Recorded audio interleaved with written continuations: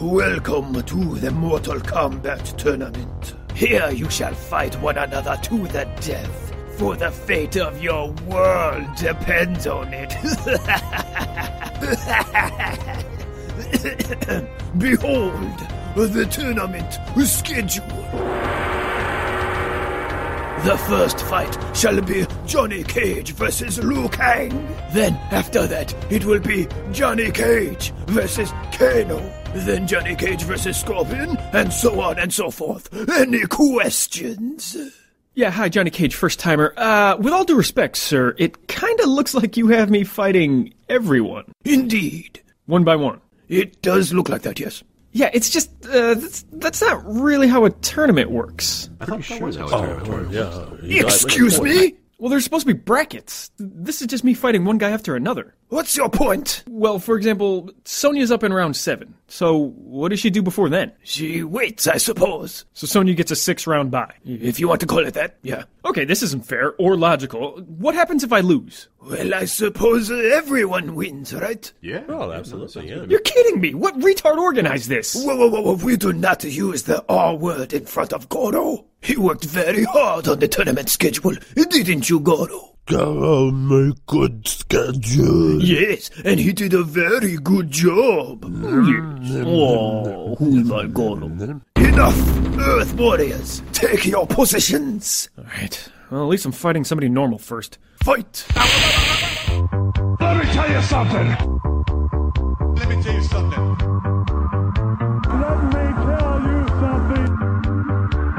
Let me tell you something. Let me tell you something. Well, let me tell you something. Well, let me tell you something. Let me tell you something. Let me tell you something. Let me tell you something. Let me tell you something. Let me tell you something, man.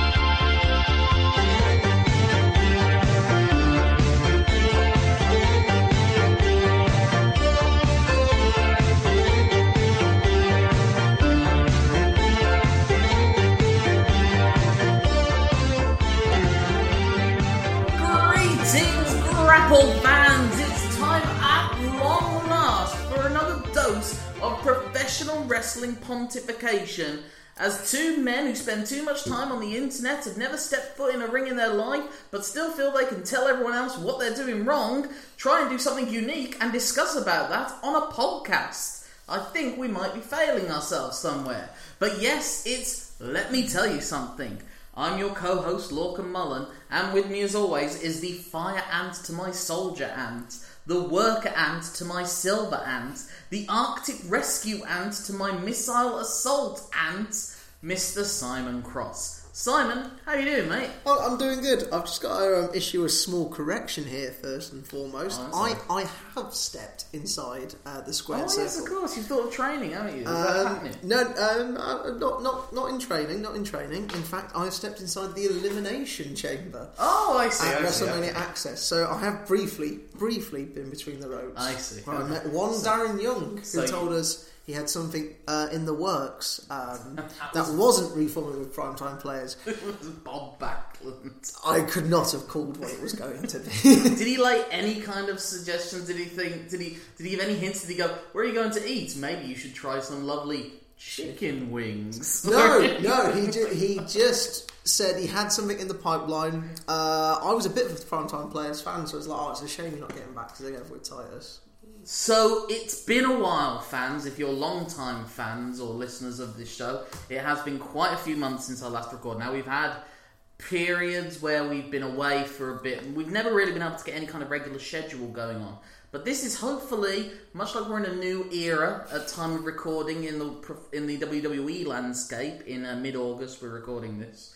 We're hopefully going to be in a slightly different era with, let me tell you something, we're still going to take on the core principle of discussing facets of the wrestling industry, not being so much about the up-to-date, reflecting on what the products are like in the moment, more just general aspects of wrestling. We'll talk about individual wrestlers, their histories, we'll talk about facets, we'll talk about certain kinds of matches, we'll talk about certain historical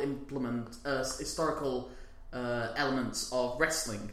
But what we are changing is the format of our recording patterns, because we have given up on Skype.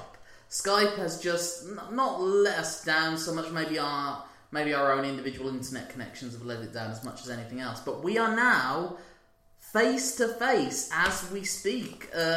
I will once a month probably be visiting, once every 2 months, be visiting lovely Leicester. And in return, Simon, once every 2 months, we'll take a trip to beautiful Birmingham to do actual... We're probably going to do 2 double-header recordings, I think, or maybe triple headers, depending on how we feel like it. We might go for an hour on Broadway. We'll play it by ear. Yeah, we'll play it by ear, but we're going to actually be in the same room discussing it. And so again, we're recording this off of a microphone. The room that we're in is very bare, and it might be quite echoey.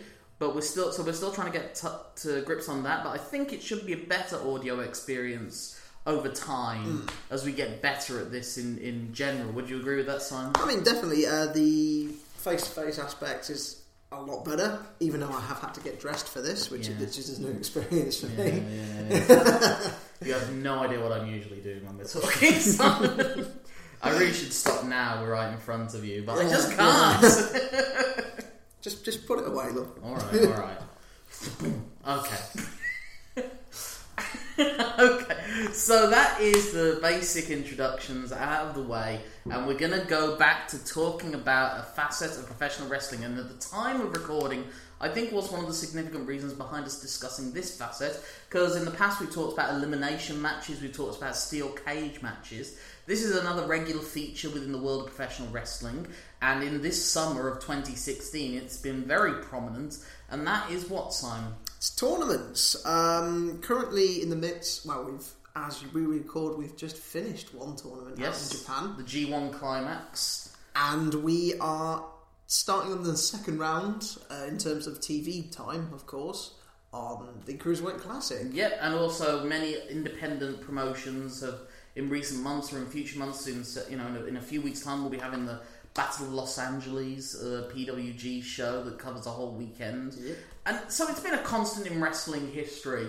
But it seems maybe more prominent now than ever, like you say. The Cruiserweight Classic might be the start of a new tradition within the WWE, who before then had King of the Ring, which was recently discussed when one Wade Barrett, who was the last King of the Ring winner, brought it back, and he said that it was a very slapdash situation. Yeah. There wasn't really any great follow-up. Well, the final wasn't even on television. Well, it was a WWE Network special. So it was. I think it was just a means of pushing it more towards the WWE Network than it was trying to do something with the King of the Ring format.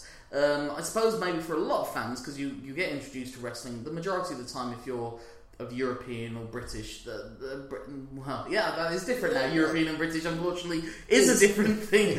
Or if you're American, Western fans, you would have probably been introduced to tournaments maybe through the King of the Ring if you're of a certain age. That was certainly the first big event tournament that I'd seen a few tournaments on. I remember there was a tournament in the NWA, WCW for the NWA World Tag Team titles in 1992 when I started getting to watch WCW Worldwide on ITV. That was interesting. But as far as an annual tournament, the first one that I was exposed to was the King of the Ring, which had actually existed back in the 80s and 90s as a special house show event until 1993, where they actually made it the 5th pay-per-view. So it became sort of Big Five, but it never quite reached the importance of a WrestleMania, Royal Rumble, SummerSlam, or Survivor Series. But is that the same with you, Simon? Was that the first tournament you can ever remember watching? Definitely. I think King of the Ring came into prominence in my mind.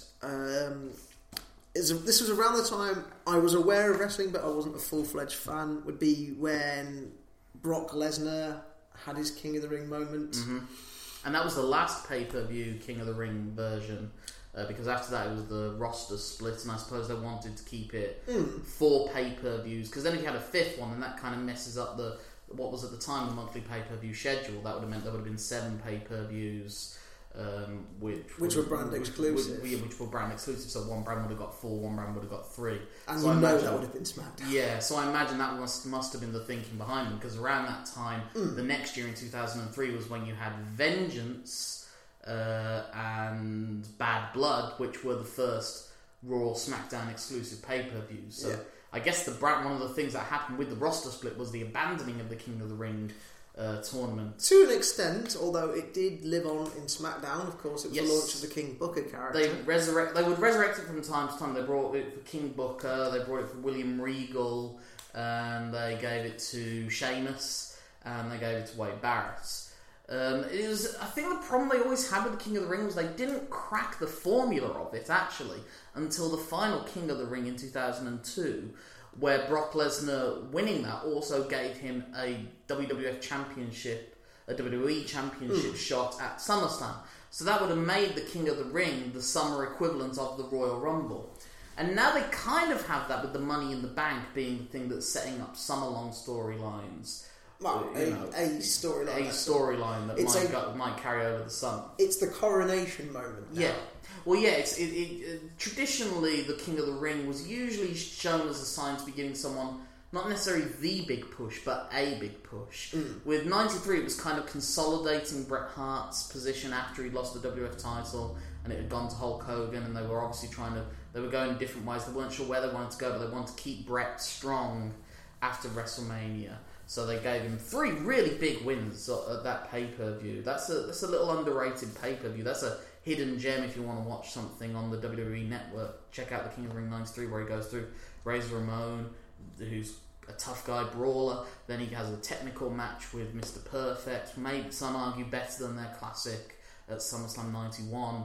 It had a different sort of babyface dynamic to it, and then he took on the large super heavyweight Bam Bam Bigelow in the finals. So it was 3 different stars. I remember in the book he said he was told he had to have 3 different non-sharpshooter finishes, and it told a good story throughout the event of Bret. He has his fingers broken in the first round against Razor Ramon, so that means he can't do the sharpshooter, so he has to go through different ways of getting victories, and they're through pinning combinations or reversals or something like that, because Bret Hart was always brilliant at that sort of psychology. You know, I'm never gonna find a way to not big up Bret Hart in my discussions around the man.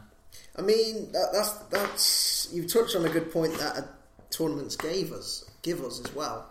Is you get that storyline within an event storyline, kind of akin to Daniel Bryan having to get past Triple H to then get to the main event of WrestleMania 30. Yeah, I don't think they play that up enough, actually, in a lot of tournaments.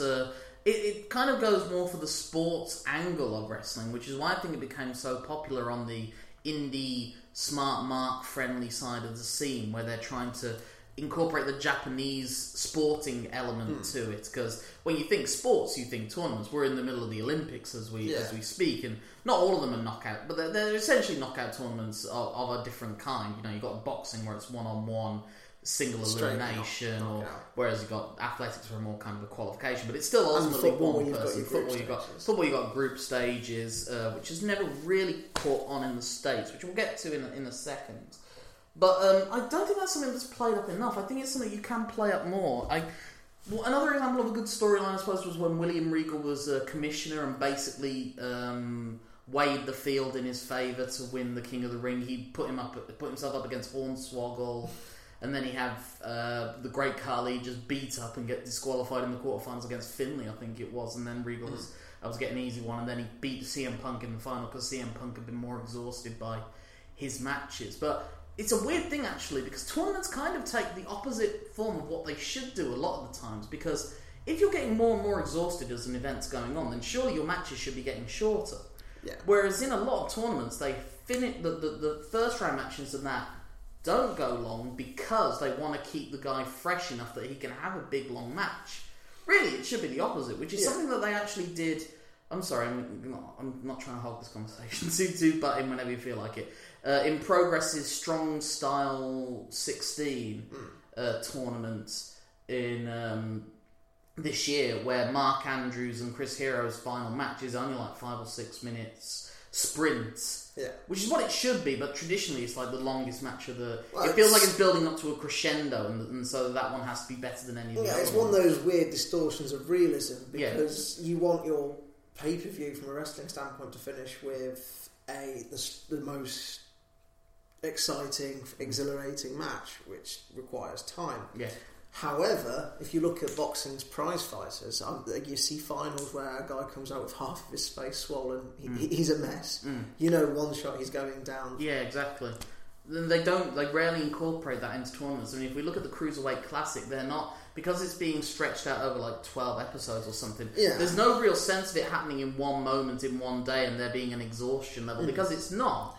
But there's no real sense of time passing in that show, as weird as it sounds. It's like within its own self-contained reality, because as far as I know, I mean, they've recorded the second rounds. Have they recorded the quarterfinals at this stage or not? I've actually been rarely, for once, kept myself spoiler-free on something involving wrestling. I mean, that's the reason I don't know whether they recorded the quarterfinals or not, because the one time I tried to check something on the Cruiserweight Classic, I very nearly saw a spoiler. So I've been avoiding it like the plague ever since. It's weird with the Cruiserweight Classic because they mention exhaustion in other ways. Yeah. Alejandro Saez in his match against Gran Metalik, they mentioned the amount of weight he had to cut. But just to get back to the time thing as well, like in the first round matches, they're all finished in about 6 or 7 minutes. And then the only reason for that is because they have to fit 4 matches into a show. Whereas now we've had at the time of recording, we've had our first second round matches, which were they were twice as long. The only reason that they're twice as long, non-kayfabe, is that it's a TV show that they can stretch it out longer. But there's no reason that doesn't seem. The only one that went long was Tommaso Ciampa against Johnny Gargano, which was kind of main eventing that first round. That was the longest one in the first round. I mean, Alexander Ibushi, that was a reasonably long match. Yeah. Considering the format. I think that was second round though. That was true. I think one of the reasons that they could get away with saying from a kayfabe viewpoint, that second round matches could go longer though, is that you're getting people the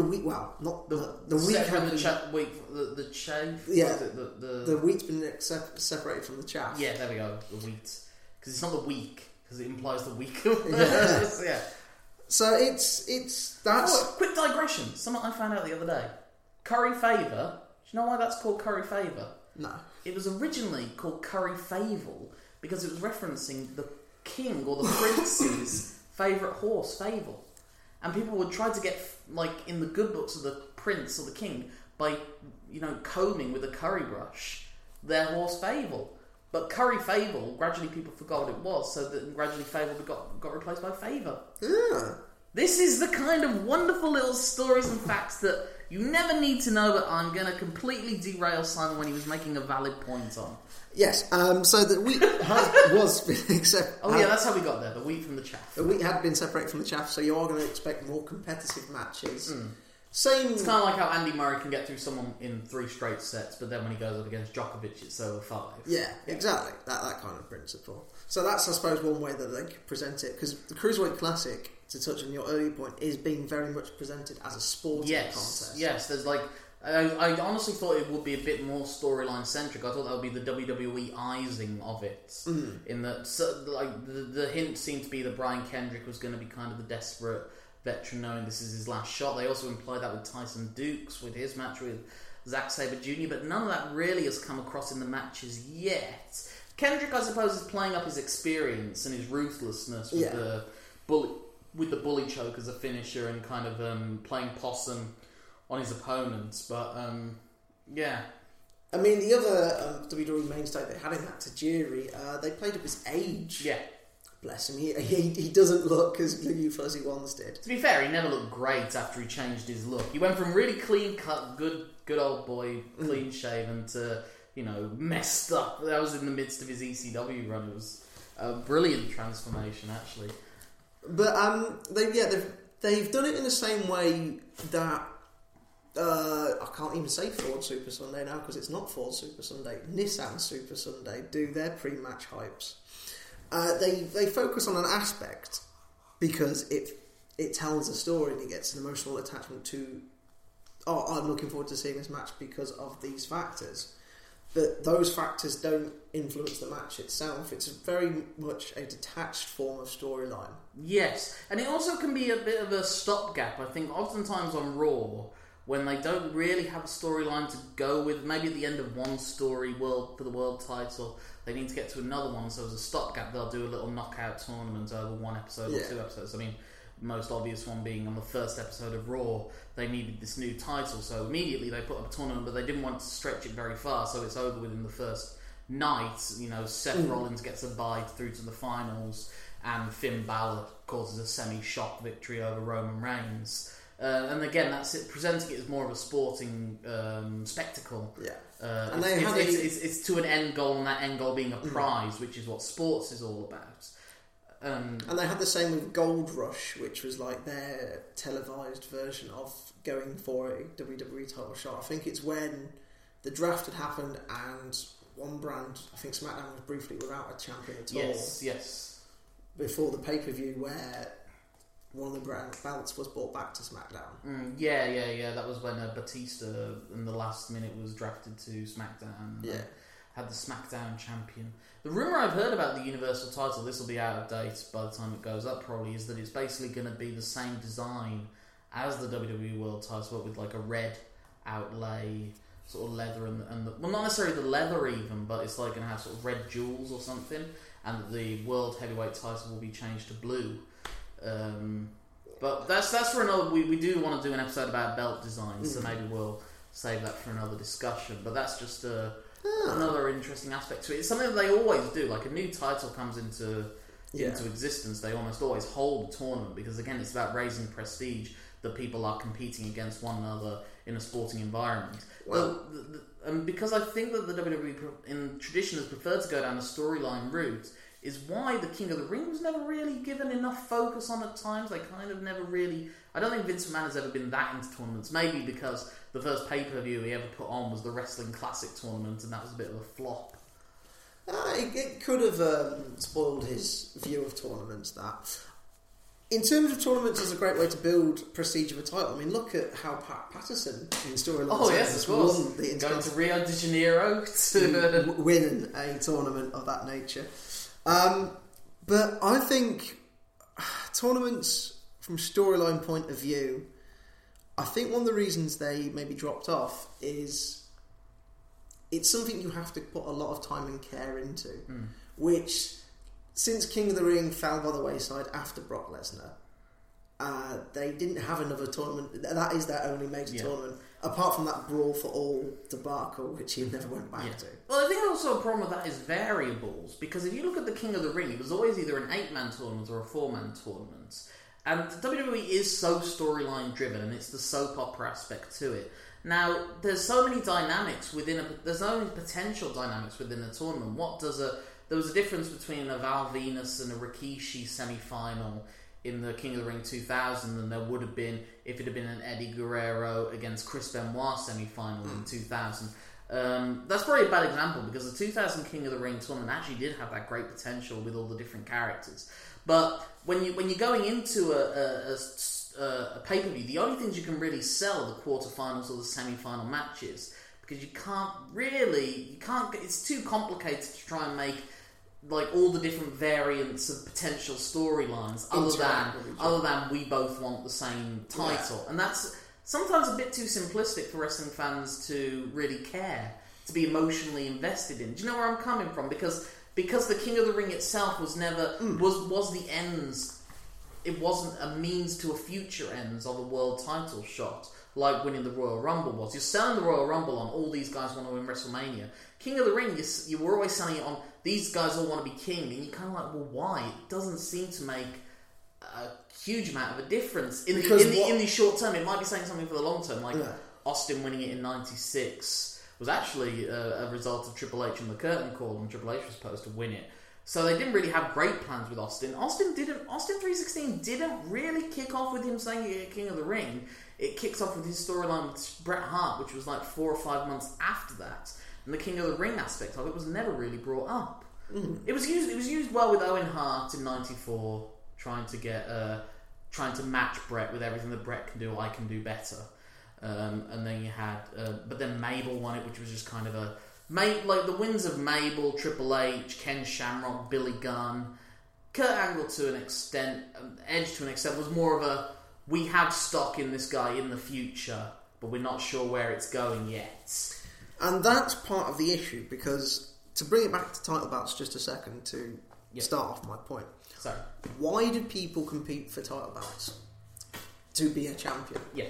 Why does the belt matter though? Because of the nature of the belt, of the matches that are fought for the belt. That's what improves prestige. Yeah, it symbolises who's the best. Or the world title does. I don't know. I was never entirely sure what the European title meant. It didn't mean you were like number 3 in the pecking order. Yeah. Because they always used to say in WCW that if you were the United States champion, that automatically makes you number 1 contender for the world title.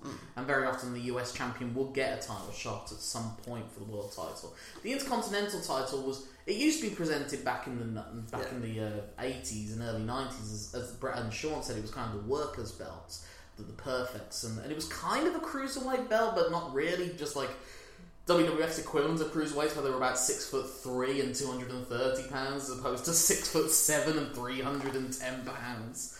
You know? Exactly, it's one of those things. It kind of lost its way there, I suppose, after a while, and it's still. And that's the point. Yeah. The point is that when there's a tournament would only work in wrestling if there was a clearly defined prize. Now, King of the Ring at the start had a clearly defined prize. You know, you got a title shot somewhere down the line. Not necessarily. But in some years, In some years you did.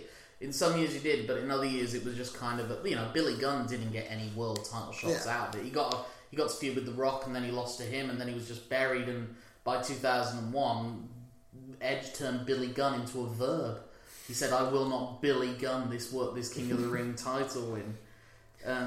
Again, it was ill defined. Sometimes they would get crowned, sometimes they get a trophy, sometimes they wouldn't get any of that, and they just kind of slink off to the back afterwards, you know. So that was the problem with the King of the Ring. That's why it's fallen out of favour. I think Vince likes tournaments. It's not fallen out of favour. Indeed.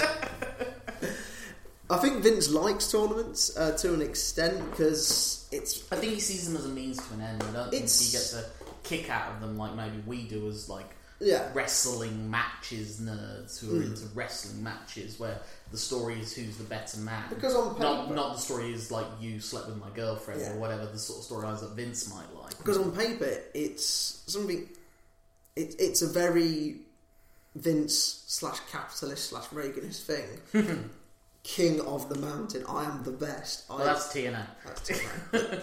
Yeah, I am king of the ring because I have beaten all these people. I have proven my worth. Very American Dream-esque as well. Yeah, you got that. But let's move on to a separate point though, which is the sporting angle of it and the prize as a means to an end.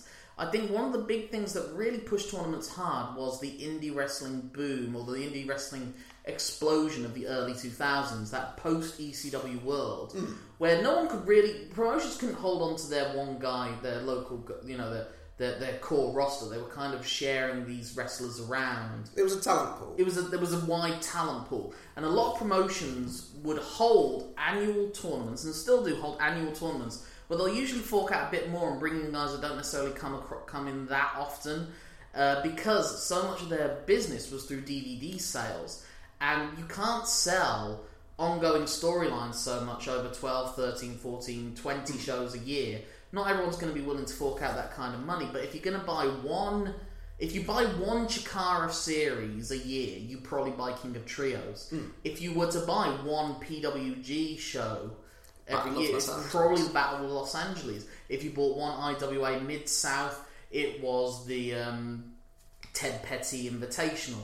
If you bought one CZW show, it was either the Best of the Best, or which was the Junior Heavyweights tournaments, or you bought the King of the Deathmatch Ultraviolence tournaments, depending on what you were into, which always took place in like a park somewhere, which was always a weird sight. It was usually like a state where they could get clearance for yeah. Such is the nature of CZW. But I think it was also probably easier to clean up, maybe. I don't know. True, potentially. And maybe arenas wouldn't touch it for insurance purposes. So that was the reason. I think the influence for that probably came from, in the 90s, some of the key videos. If anyone bought videos from other shows around the world, what were the key ones they bought? They probably bought like the King of the Deathmatch tournament one with Cactus Jack, and the WWF kind of helped to immortalise when they were talking about the Mankind Cactus Jack character. Or maybe, if you were like me, the first video you bought of Japanese wrestling was the Super J Cup, or one of the Best of the Super Juniors, or one of the G1 Climax tournament videos, because it was self-contained story of you see its beginning, its middle, and its end. Do you think with the rise of internet streaming and accessibility to different things, subscription services, that tournaments will be something that wrestling companies will continue to benefit off? I think they will continue to benefit off because it just gives. I think it's a key calendar point of their year. The key to PWG. PWG actually don't put on that many shows. That's one of the key things about them. They keep it very limited. They only do about 9, 10, 11 shows a year. Maybe like they'll have 11 dates, and maybe one of those dates will be 3 nights, like Battle of Los Angeles. So that extends it to like 14. But they only had, so they would always do DDT4, which was their tag team tournament, and that would be like January time. That was New Year's, and then they would have the Battle of Los Angeles, which was their key summer point. So it was kind of those tentpole things we're getting from here to here. Chikara had that with their King of Trios, so I think it's just their calling card. Just like the WWE's calling cards are Royal Rumble, WrestleMania, SummerSlam. I mean, they thought of getting rid of the Survivor Series at one point. It came close to circling the drain, which, I don't know, I have a nostalgic twinge for Survivor Series, and I do think the brand extension is going to be the salvation of Survivor Series. It'll make it more interesting if that's one of the 4 events where they all come together. Do they make it, Raw versus SmackDown, or do they make it... Yeah. I don't know. I don't know. We'll see as it goes along. But I think one of the things that will help enhance the appeal of tournaments, and what might lead to tournaments being a mainstay within wrestling beyond the mid-2000s explosion, is the internet and the proven success of Lucha Underground. The very point of which is it's something you don't have to commit to every week. It's something you can binge watch, and tournaments is very much binge watching. Yeah, I think Lucha Underground more reflects the Netflix world that we're living in now. I haven't watched any Lucha Underground other than clips, so I can't speak with any great authority other than I like the presentation of what they're doing, the lighting and the cut scenes, I suppose, and the narrative that they're putting across. I like how they're doing it, and I need to watch it to really be able to give it true justice to talking about it. But I mean, as far as I'm aware, Lucha Underground, they have that Royal Rumble style thing, but I don't know if they've had a tournament happen. Not a tournament, but a knockout tournament. But they could do that as almost like their 24 Redemption. Yeah. Like a mini series in between 2 longer seasons. Or they could have it be a season long thing as well. But it's more the point of a tournament, because it has a clearly defined beginning, middle and end. It's something people who want to watch something and have it have a pretty definitive conclusion can watch, and that might attract some people who watch things like that on Netflix into wrestling. Hence why it could be something. I mean, that might be part of the thinking behind having the Cruiserweight Classic. Yeah. It's like, here's something that will be clearly defined. You don't have to wait years and years, and hopefully, touch wood, because of the small nature of the tournament, there won't be any injuries which will hamper a guy's push. If you look at someone like Cesaro, for example, fans who have watched the product week in and week out are waiting for the big moment where he gets what many people think he deserves, a significant title, a significant push, a place at the top table. With a tournament, you only have to wait a month, maybe 2 months for the Cruiserweight Classic, sometimes just a night, to go from, here are your players in this play. Here is the end of the play. And I think the way people watch television now, that could be something companies look to do more of. I think the problem that you'll have with that is that it needs to be, it's paid with good intentions. The reason they put the King of the Ring title on Sheamus was that they wanted to re-emphasise that he was a solid hand, that he wasn't going anywhere, because he'd kind of fallen down a bit after losing the world title, after his shock 2 runs with the title. They still want to say this is a player and he's got legit credentials. They're not flukes. He won a King of the Ring tournament. But then they just, as is the way with Vince McMahon and the WWE a lot of times, they're getting better at it lately, but you never know, they can fall into all bad habits. He goes lower on the pecking order of importance, and therefore it becomes a millstone. And one of the things I said about Sheamus has he got the King of the Ring curse? where they were talking about the failed King of the Ring winners, like your Mabels and your Billy Gunns, as opposed to what they do usually when they're building up the tournaments. They're saying, look, Bret Hart won it, look, Owen Hart won it, look, Steve Austin won it, and he did the Austin 316 promo. Again, it's kind of a retrofitting of history to serve a purpose. But which I think is part of the problem when you start talking about the King of the Ring curse and you devalue your own tournament. Yeah, and that's why they didn't bring it back until Barrett, and then Barrett basically fell into the King of the Ring curse again. With the whole R-Truth toilet plunger. Yeah, and I think he got injured as well, didn't he, around that time? Yeah, bless him. He was plagued. Yeah, he was very unlucky. Because he could have done some really good stuff with his King, Barrett and Kimmich, and someone said what he should have done when he did the bull hammer was that he should have yelled out, off with his head, and then bang, hit him with the... See, little things like that, he could have incorporated that. But, he used the sceptre as a weapon, which was always a good... I mean, we've focused a lot on how the WWE produced the tournament. Yeah, I was going to say, let's go to when people think tournaments and when people get excited about tournaments, the tournament that they talk about, the granddaddy of all tournaments, I think, is the G1 Climax. And I think that the reason of that is that the G1 Climax is very often this coronation of... This guy is the next big deal. He's a player now. He's a major player.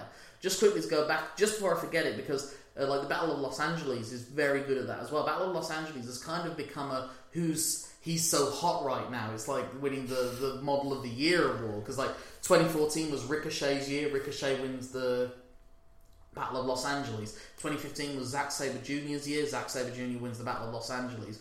I wouldn't be shocked at all if they gave it to Will Ospreay this year, because he's been the talk of the tournament. Or maybe they give it to Pentagon Jr. It's a coronation of sorts, a celebration of an individual. Adam Cole in 2012 or 2013 when he won it. Yeah, 2012, and then Kyle O'Reilly in 2013. It was kind of it was a Wrestler of the Year award, almost a Wrestler of the Season award. Sort of like how the boxer could win Ring Magazine's pound for pound title. Exactly. It was kind of like that. But with the G1 Climax, the intention very often is this is now this is the guy we're pushing. Especially since they've now, one of the problems is that they've now linked it to the Wrestle Kingdom title shots. The problem with that is that gives you September, October, November, December of building up storylines in between then, which is a lot harder than building someone up from January through to March for WrestleMania. Yeah. And also it's just, and I think that limited them, that handicapped them a bit in recent years, because one of the cool things about the G1 Climax was it was so hard to win that very few people won it more than once. Whereas in the last 2 years, it was won by Tanahashi and Okada, who'd won it before, and it suddenly became two-time. It's the same with the Royal Rumble. Weirdly, after the roster split, it suddenly really limited who could win the Royal Rumble, because there was only one world titles to go for. Whereas when it was the brand split, you had your Del Rios and your Randy Ortons and your John Cenas and your Batistas and your Rey Mysterios winning it, your Sheamus, because you could push in. Usually they ended up being the world heavyweight title shot. It still gave them freedom to do a different main event. You're right. I mean, having all that time does it narrows what your options are as opposed to the Rumble. Whereas what the G1 Climax was nearly always was a sign of this guy's going to be a top guy. It was Masachono's coming out ceremony, basically. Him and Keiji Muto, their first final in 91 was like, these are the guys, and then in the ring they celebrated and they were with Shinya Hashimoto, who was the semi-finalist. And Chono was always one of the guys, but weirdly the G1 Climax kind of became his thing. He became known as Mr. August. He won it in 91, 92, 94. He reached the finals in 96. But he never won the IWGP title during that time. That was kind of Hashimoto's deal. Okay.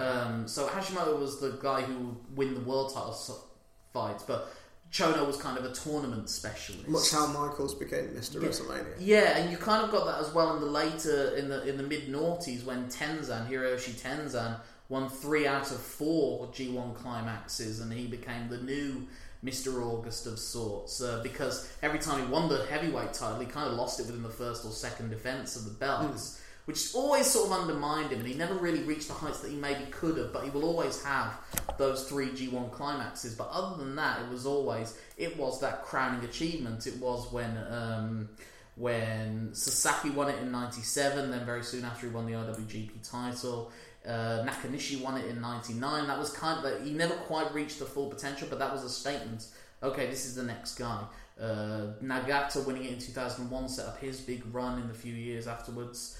And now you've got Kenny Omega, the first ever Gaijin winner, and that is them saying this guy's even better than AJ Styles. He's even better than Prince Devitt. Or he went through and in the storylines he used their moves. He couldn't finish off his opponents, but he finished them with his move, which was the sign this guy can do it. This guy can go even further.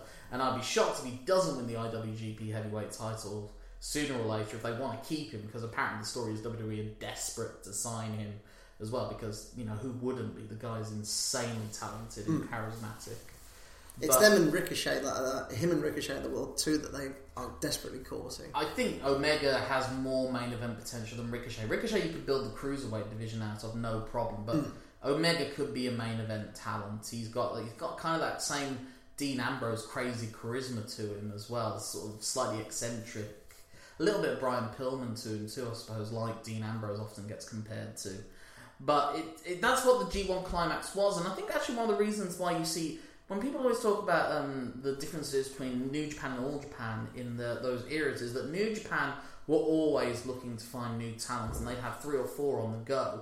Whereas All Japan, if you look at like the Champions Carnival, which was their equivalent, and that existed around... Because these tournaments, annual tournaments, have existed in Japan since the 70s. Yeah. All Japan retained the Champions Carnival, but in New Japan it was the World League, or it was the IWGP League, which is where the International Wrestling Grand Prix Championships came from. Well, they sort of didn't. That's a debate to be had another day. But it was... but with the Champions Carnival, if you look at the ones in 93, 94, 95, 96, it was always won by either Misawa, Kawada, Kobashi, or Taue.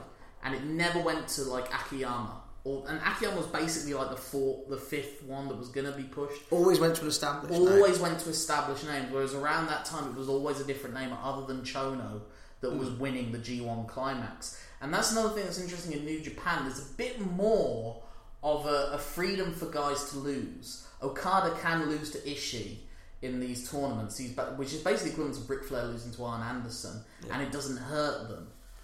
Or like Shawn Michaels in 98 losing to Triple H or something like that. Do you think? Hurt them. Because I think it emphasises the round robin aspects, and just there's gradual exhaustion, and it's a marathon, it's not a sprint. Yeah, I was about to touch on that point, because they use group stages. Yes. Whereas all King of the Rings and various formats of tournament in WWE have been pretty much straight knockout. And people keep trying to push the idea of round robins in the US and the WWE to do a round robin tournament. They've never done that. To my knowledge, the WWE's never held a round robin. I think they've done a few best of 7 series, but they've never held a round robin. And people say they should do that.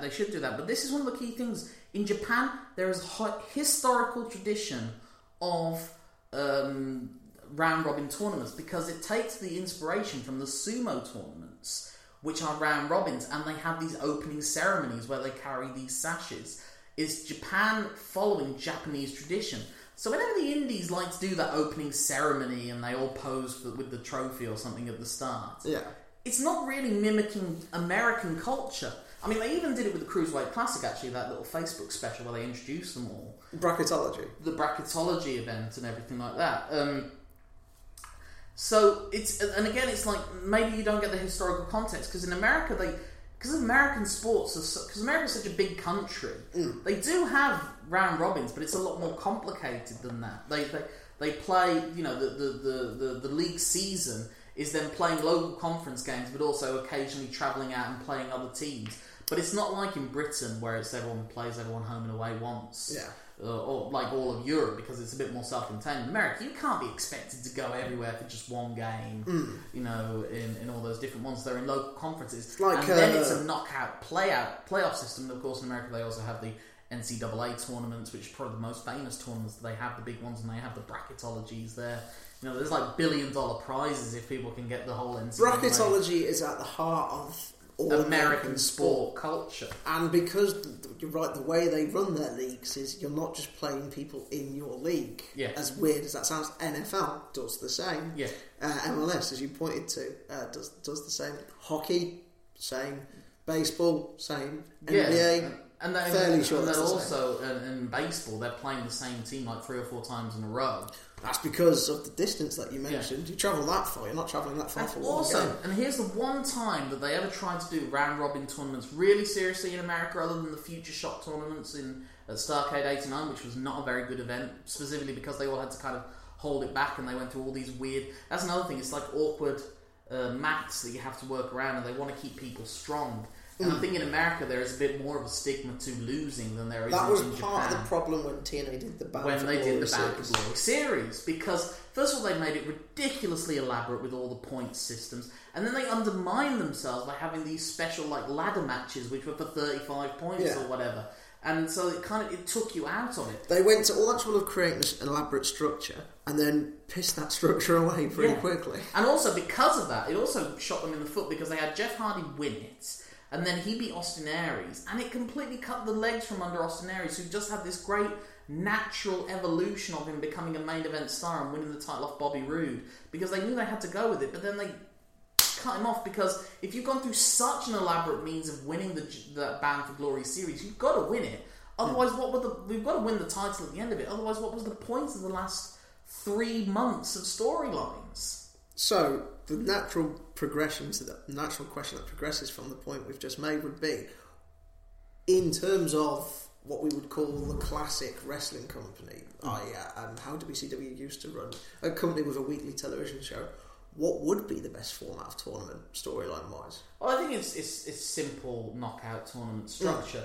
If I was to do the King of the Ring, I would do tournament of 16... the first round and second rounds over Raws or SmackDowns over the period, and have the semi-finals and the final be on a pay-per-view, because you can play up the endurance element still. They have to do 2 matches, but it gives them a decent length of time, and also it's a lot easier to get dynamics between 4 different wrestlers that can have a different, you can have them in the ring, and then you have a sense of that's a character dynamic, that's a character dynamic, that's a character dynamic, 3 potential character dynamics. They had that really well, actually, in 2001, where the tournament was Edge, Christian, Kurt Angle, and Rhino. Yeah. So it was, these guys that all had a history with each other. Am I misremembering that, or was Rhino in the 2001 semi-final? I know Edge, Christian, and Kurt Angle were. Edge, because it was Edge, Kurt Angle final, I believe. Yes, and I know Christian was in the semis as well, and that was what led to them breaking up. Because Christian got jealous. Envious of Edge's success. Again, using it as a logical point, and then it also, Edge did make that natural progression over time, but it was more the King of the Ring as a statement and as means to an end, to be the crux of Edge and Christian breaking up. So that was the King of the Ring serving a purpose really well. It's weird, like I said, 2001, 2002, and 2000 as well, really, because Kurt Angle wins the King of the Ring, and that's just part of his amazing first year as a wrestler. Yeah.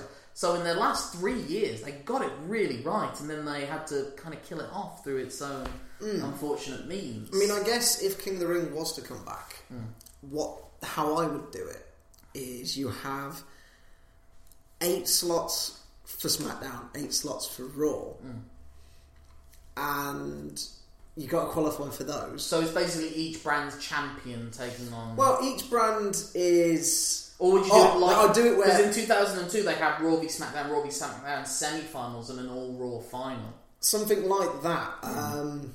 Where basically, maybe to the point where you get to the...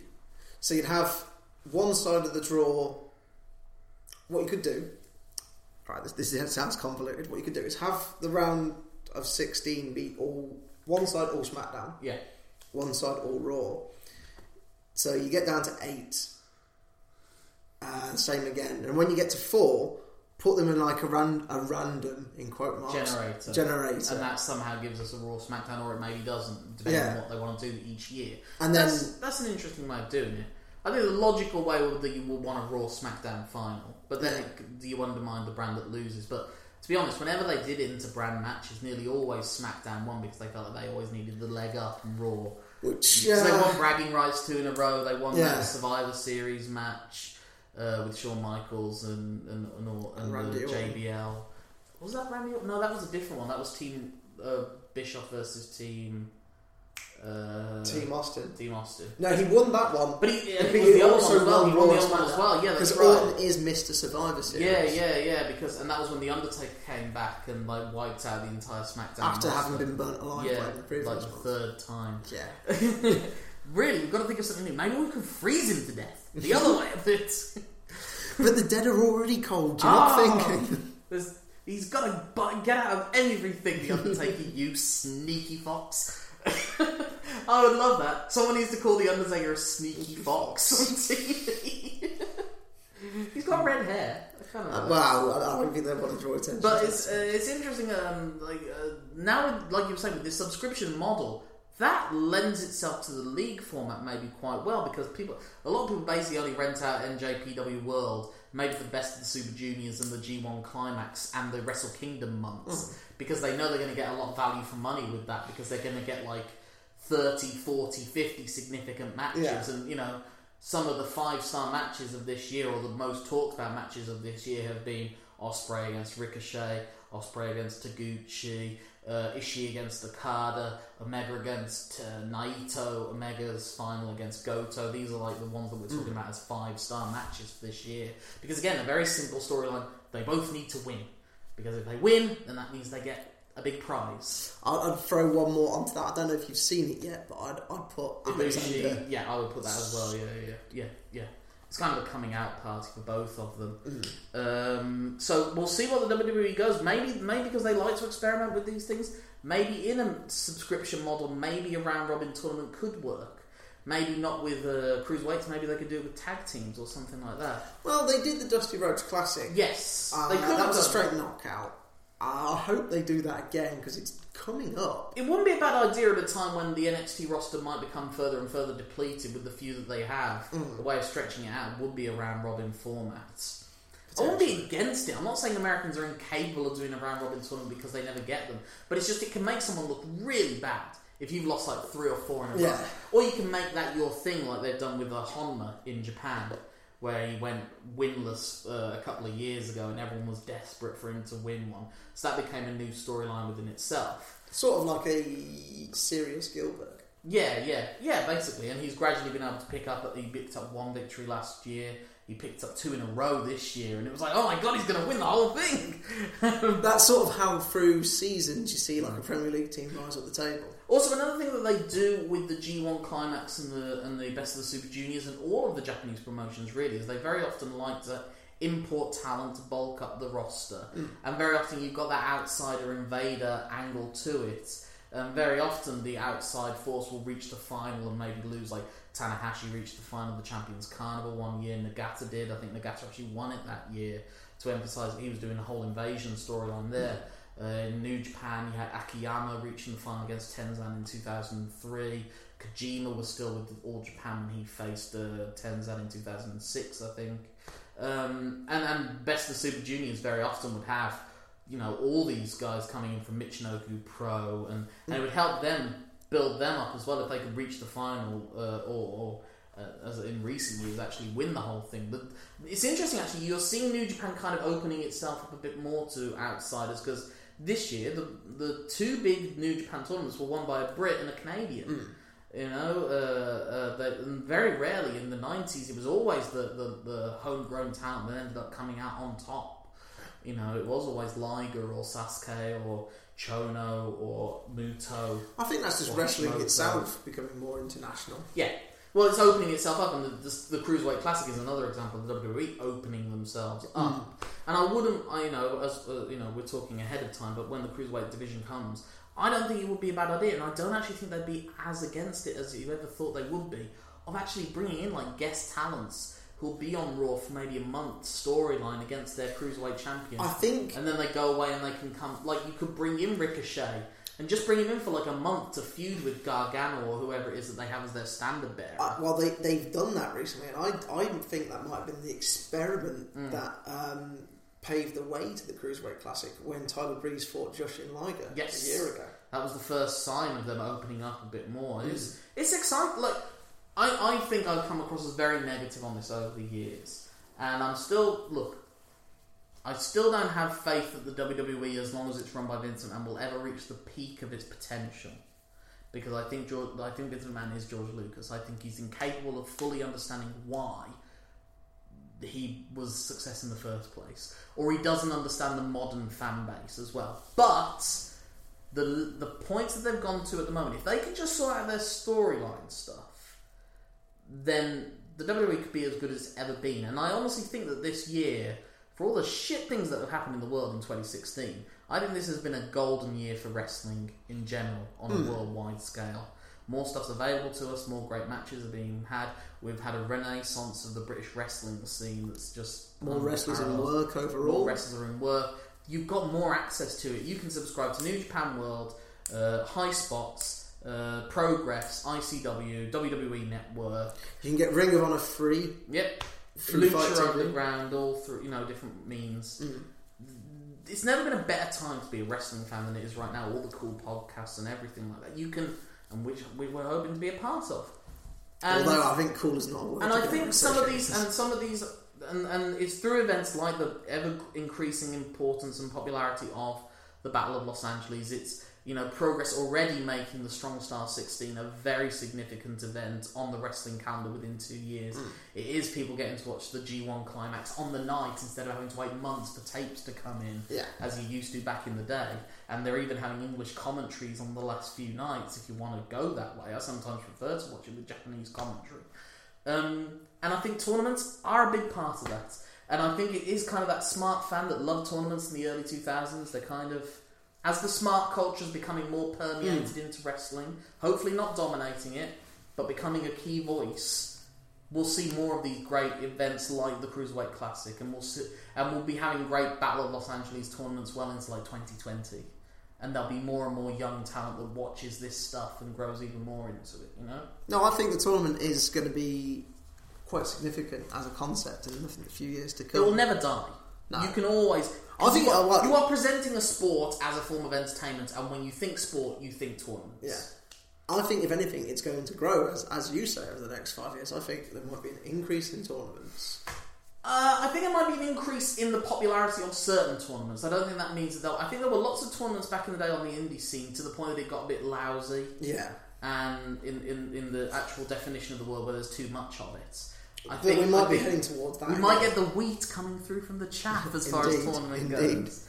Because actually, just a quick shout out before we end it. If you want to see where this all comes from, you just look at the ECWA Super 8 tournament, which was kind of the precursor. That was kind of the John the Baptist to this all, where guys like Loki, Christopher Daniels, even Ace Darling, Jeff Hardy, Matt Hardy, just look that up. That's something for you to do when you're off this. Google wants to be doing this. Google the ECWA Super 8 tournaments. Still going on to this day, and that's kind of a great starting point. If you want to learn the history of the indie scene, then the ECWA Super 8 tournament is probably a really good one to go to. But that was a quite quick footnote. We're about to reach the hour point on this, and what we're going to do finally is discuss our Mount Rushmore tournaments. That's what we're going to go with. Tournaments, not tournament matches. We're going to go with tournaments themselves. The concept. So do you want to go first, Simon, or would you like me to go first? I'll let you go first. Okay, I've gone for 4, and I'm going to go with... First one I'm going to go with is the 1993 King of the Ring. As I've said, it was a self-contained story. Bret Hart, fighting through injury, fighting through adversity. You also got Tatanka and Lex Luger fighting to a 50-minute draw. It was a dull match, but it was an interesting storyline within it of Lex Luger trying to establish himself as a new character. You had Bam Bam Bigelow getting the bye, and therefore that worked into the idea of him being fresher against a more hardened, a more battle-worn Bret Hart as it reached the final. And just really good matches for the most part, or short and sweet matches with Miss Perfect, Mr. Hughes. And just, it's an interesting example of what the WWE was looking like after so much talent had left. Like I always said, the 92 Royal Rumble and the 93 Royal Rumble are a real stark comparison of where the promotion had gone in that year of exiting talent. But it was now maybe focusing more on the wrestling aspect of it, as Bret Hart's influence was starting to permeate into wrestling, because that was also the last time we saw Hulk Hogan on TV for 9 years in the WWE. So King of the Ring 93. Of all the G1 climaxes, I've chosen to go with 2013 because that was the one that had the most stars in it. This was at the time that people were really starting to get into New Japan again. It was kind of this refreshed golden age of New Japan that we're into now, with Tanahashi, Okada, Nakamura, AJ Styles, Minoru Suzuki, the match that Styles and Suzuki had that got 5 stars. So that was the one I went with. It was tough because there's been so many great ones, but I went with the 2013 G1 Climax. As I've said already, the Super J Cup 94, that's kind of the definitive junior heavyweight style that is again so important now in the independent scene of wrestling. Again, it's kind of like it's the Super J Cup '94 is like the Velvet Underground and Nico of professional wrestling. They always said that everyone that bought the Velvet Underground and Nico went on to form bands. So every guy that got the Super J Cup '94 either went on to become a wrestler and work in Ring of Honor and PWG and all them lot, or they became an online wrestling fan. nerd and those sort of things. It was kind of like, that's your credentials, have you got, there's certain things you have to do. That's like your theory driving test. That's what the Super J Cup '94 is. And no Super J Cup '94, no Cruiserweight Classic. And TJ Perkins directly compared the two in the bracketology special. And also I've gone for all the I wanted to go with an indie one, and I've gone for last year's Battle of Los Angeles 2015, because that also emphasised, it was another one of those signs of this golden age of wrestling, because it brought in so many British wrestlers. You had Marty Scurll, you had Zack Sabre Jr., you had Will Ospreay before he really broke out over the course of next year. Was Mark Andrews in that? No, yes he was. Mark Andrews as well. I mean, they're bringing even more in this year. There's actually going to be more foreign talent than there is native talent in the 2016 Battle of Los Angeles, because they're bringing in like Pete Dunne, Birmingham's own, and a few others on top of that. The names are just escaping me at the moment. Mark Haskins, another one. Okay. But in 2015 they also brought in the Lucha Underground guys as well. Yeah. And it was just amazing matches and of different generations as well. You had the old guarding guys like Chris Hero and Matt Sydal, but you also had some of the youngest up and coming talent like Mike Bailey. Or Ospreay as well. 21, 22-year-olds being awesome, and also Drew Galloway, who's reinvented himself on the indie European scene after being ejected from the WWE. So those are the four I've gone with: the King of the Ring '93. The 2013 G1 Climax, the Super J Cup '94, and the 2015 Battle of Los Angeles. Ooh. Okay. I've gone for the 1996 King of the Ring, Austin 316. More for the significance of that than the tournament itself. Although that did have a good storyline going through it of Jake the Snake Roberts at 42 years old trying to redeem get himself. One last win.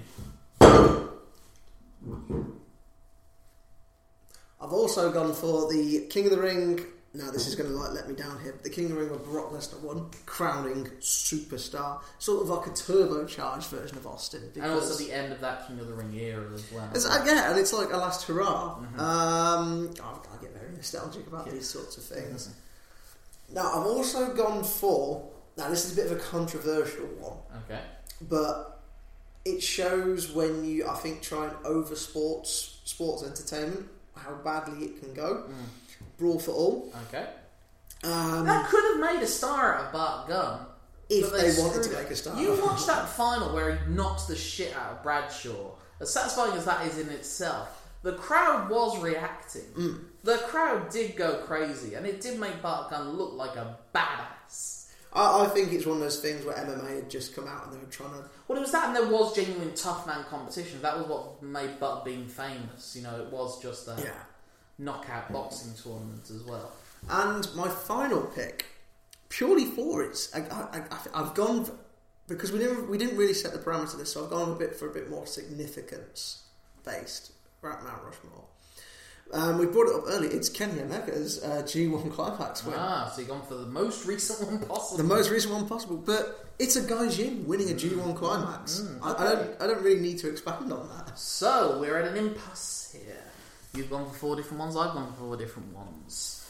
I would make the case. Can I just say I did expect this with this one that would be completely different. I think I would make a case against 2 of yours. King of the Ring 96, it's significant for Austin. The tournament itself isn't that great. There's nothing that memorable about it.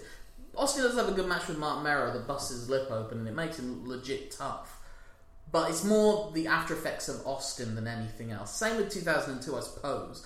Brawl for All, if you're going to go with the negative connotations, but again, I don't know that that's about the tournament. I like that you go for a different kind of thing with your Mount Rushmore. But like Mount Rushmore isn't Thomas Jefferson, George Washington, Abraham Lincoln and George W. Bush. You don't put the shitty one in there to offset the good ones. But that's utterly down to your interpretation of it. I just feel that sometimes you need to have some juxtaposition. Yeah.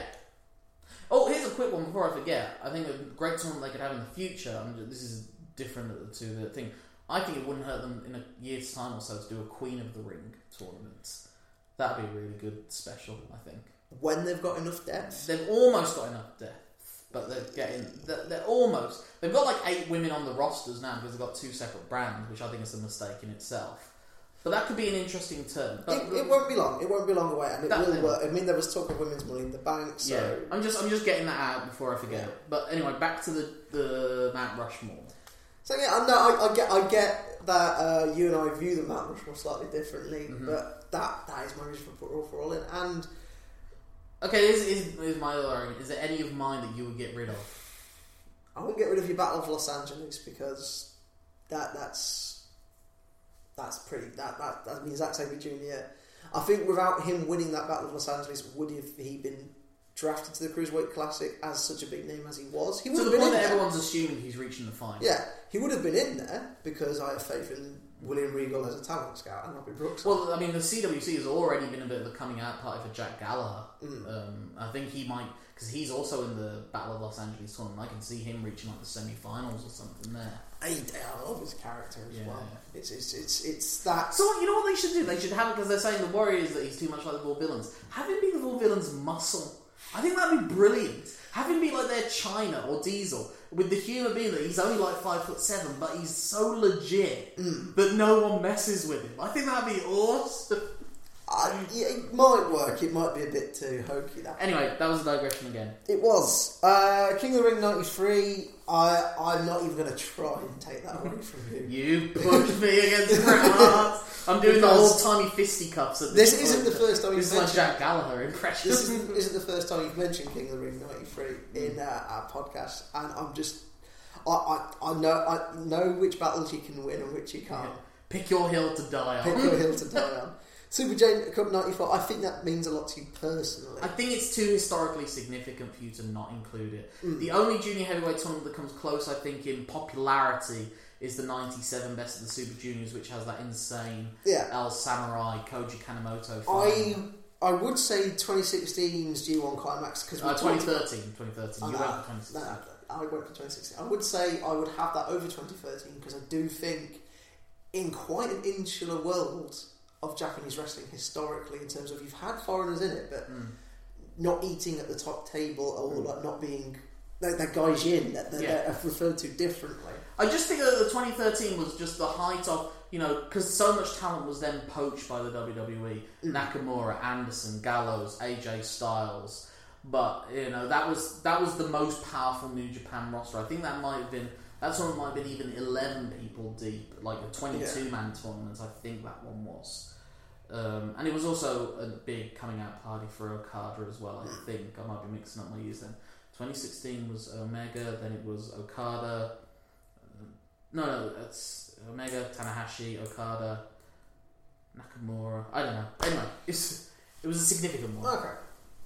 So, if I was going to take one of yours away, I think I would go for the 2013, because even though it is a deep roster and it is a good tournament, I do think a Gaijin winning the thing. I just want to ask. Okay, here's another one. King of the Ring 2002. Is there what is memorable about that? Brock Lesnar just destroying people. I mean, he doesn't. That's the thing. He doesn't. I rewatched that recently. They had Paul Heyman interfere for him to beat Test. They were still kind of hedging their bets a bit with Brock Lesnar at that point. But that was very much his coming out party, though. I would say his coming out party was SummerSlam, and King of the Ring was just a means to an end for him getting it. Austin's 316, I can give you a case for. I think you're looking more at the significance of the winner rather than the tournament itself. Perhaps that's how. Well, that's how I've gone for the interpretation of it. More, I think, than the tournament overall. Which, to be fair, we never just. We leave it over. But we decided that we want to have a definitive one so that someone can go away and look something up. And I would make the case. I think, like I said, the historical significance, I think everyone really needs to watch the Super J Cup 94. Okay. So if I was to push, I would say ditch one of yours for the Super J Cup 94. Even if it does end with Chris Benoit triumphant, and that's a little bit dodgy in this day and age. But that was also another great coming out party for the great Sasuke. And Hayabusa made his debut on that as well. And also okay, I will take away from mine. I'll take away Brock's. Okay. I'll take away Brock's. So I'll stick with King of the Ring 98. King of 96. 96, sorry, 96. Yes, Brawl for All, because it shows... I think it shows that you can over sports. Yes, that's true. And people need to be wary of that. I think that the significance of your G1 Climax 2016 will depend on whether Kenny wins. Omega's... Even in the main event of Wrestle Kingdom, because I think if anyone's going to lose their title shot along the way, it might be Omega. They might have Naito be the ultimate troll and take that away from him, and maybe lead to an Omega babyface turn. Well, possibly. I mean, that especially if they're worried he's going to get poached by the WWE. It's an unknown variable, so I get that. So I'll go for Brawl for All 96 and.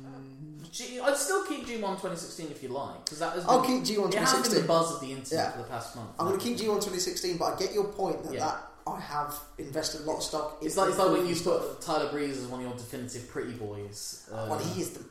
I still stand by that. He is the modern pretty boy. But it's just they don't get that. Yeah. But anyway, that has been the first of the new era of. Let me tell you something. Hopefully the acoustics haven't been too bad. As I've been looking at the volume controls, it kind of ebbs and flows. So maybe there's been some you've had to listen a bit more carefully as it's gone on. This will be this and the next one will be the only episodes that we do record in this room. So it's still a work in progress. But hopefully, I think this has been a very enlightening conversation, and you will keep tuned in as we go on into the future. But whilst in between that, if they want to get in touch with you, Simon, maybe they want to talk about tournaments, maybe they want to talk about Leicester, maybe they want to talk about your fine line in shirts. I don't know. They can find me on Facebook. They can also find me on Twitter, where I'm known as Simon Cross Free. So known because I play left back in the Simon Cross 11. It's a hard position. Is that your fancy football team? Or no, sorry, you wouldn't have yourself in your fancy. That'd be a waste of points. That was wow. But no, you're right. Sometimes your words hurt, but they're accurate. And yeah, that's pretty much it in terms of how you can find me on their social media. How can they find you, Lord? Well, they can find me in the streets of Birmingham after a hard night playing poker, yelling at the world. But otherwise, they can find me via Twitter at my name, at Lorcan Mullen. That's LORCAN MULLA for Apple, N for Norman. I always worry about that one, that maybe I should clarify the N at the end as well. No, I think you're fine. Should be okay. Mullen is a weird name. Yeah. Mullen. Although my whole name is almost, there's very few letters in it, or my real name anyway. We won't go into that. Kayfabe.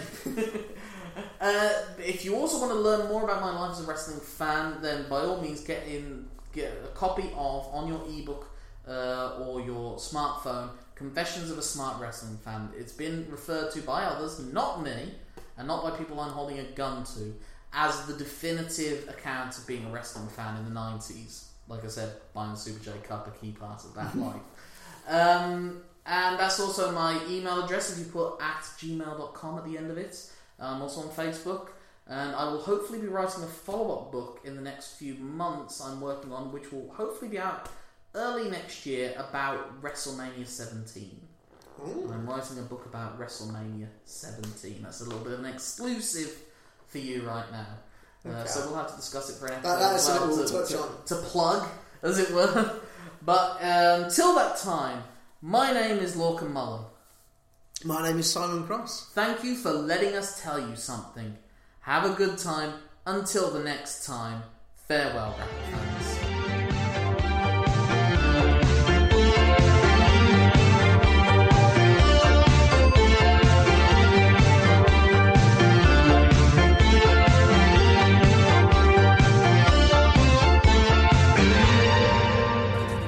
Dan Patrick. And I'm Kenny Mayne. With the first 7 months of the basketball postseason out of the way, the playoff picture is now starting to emerge.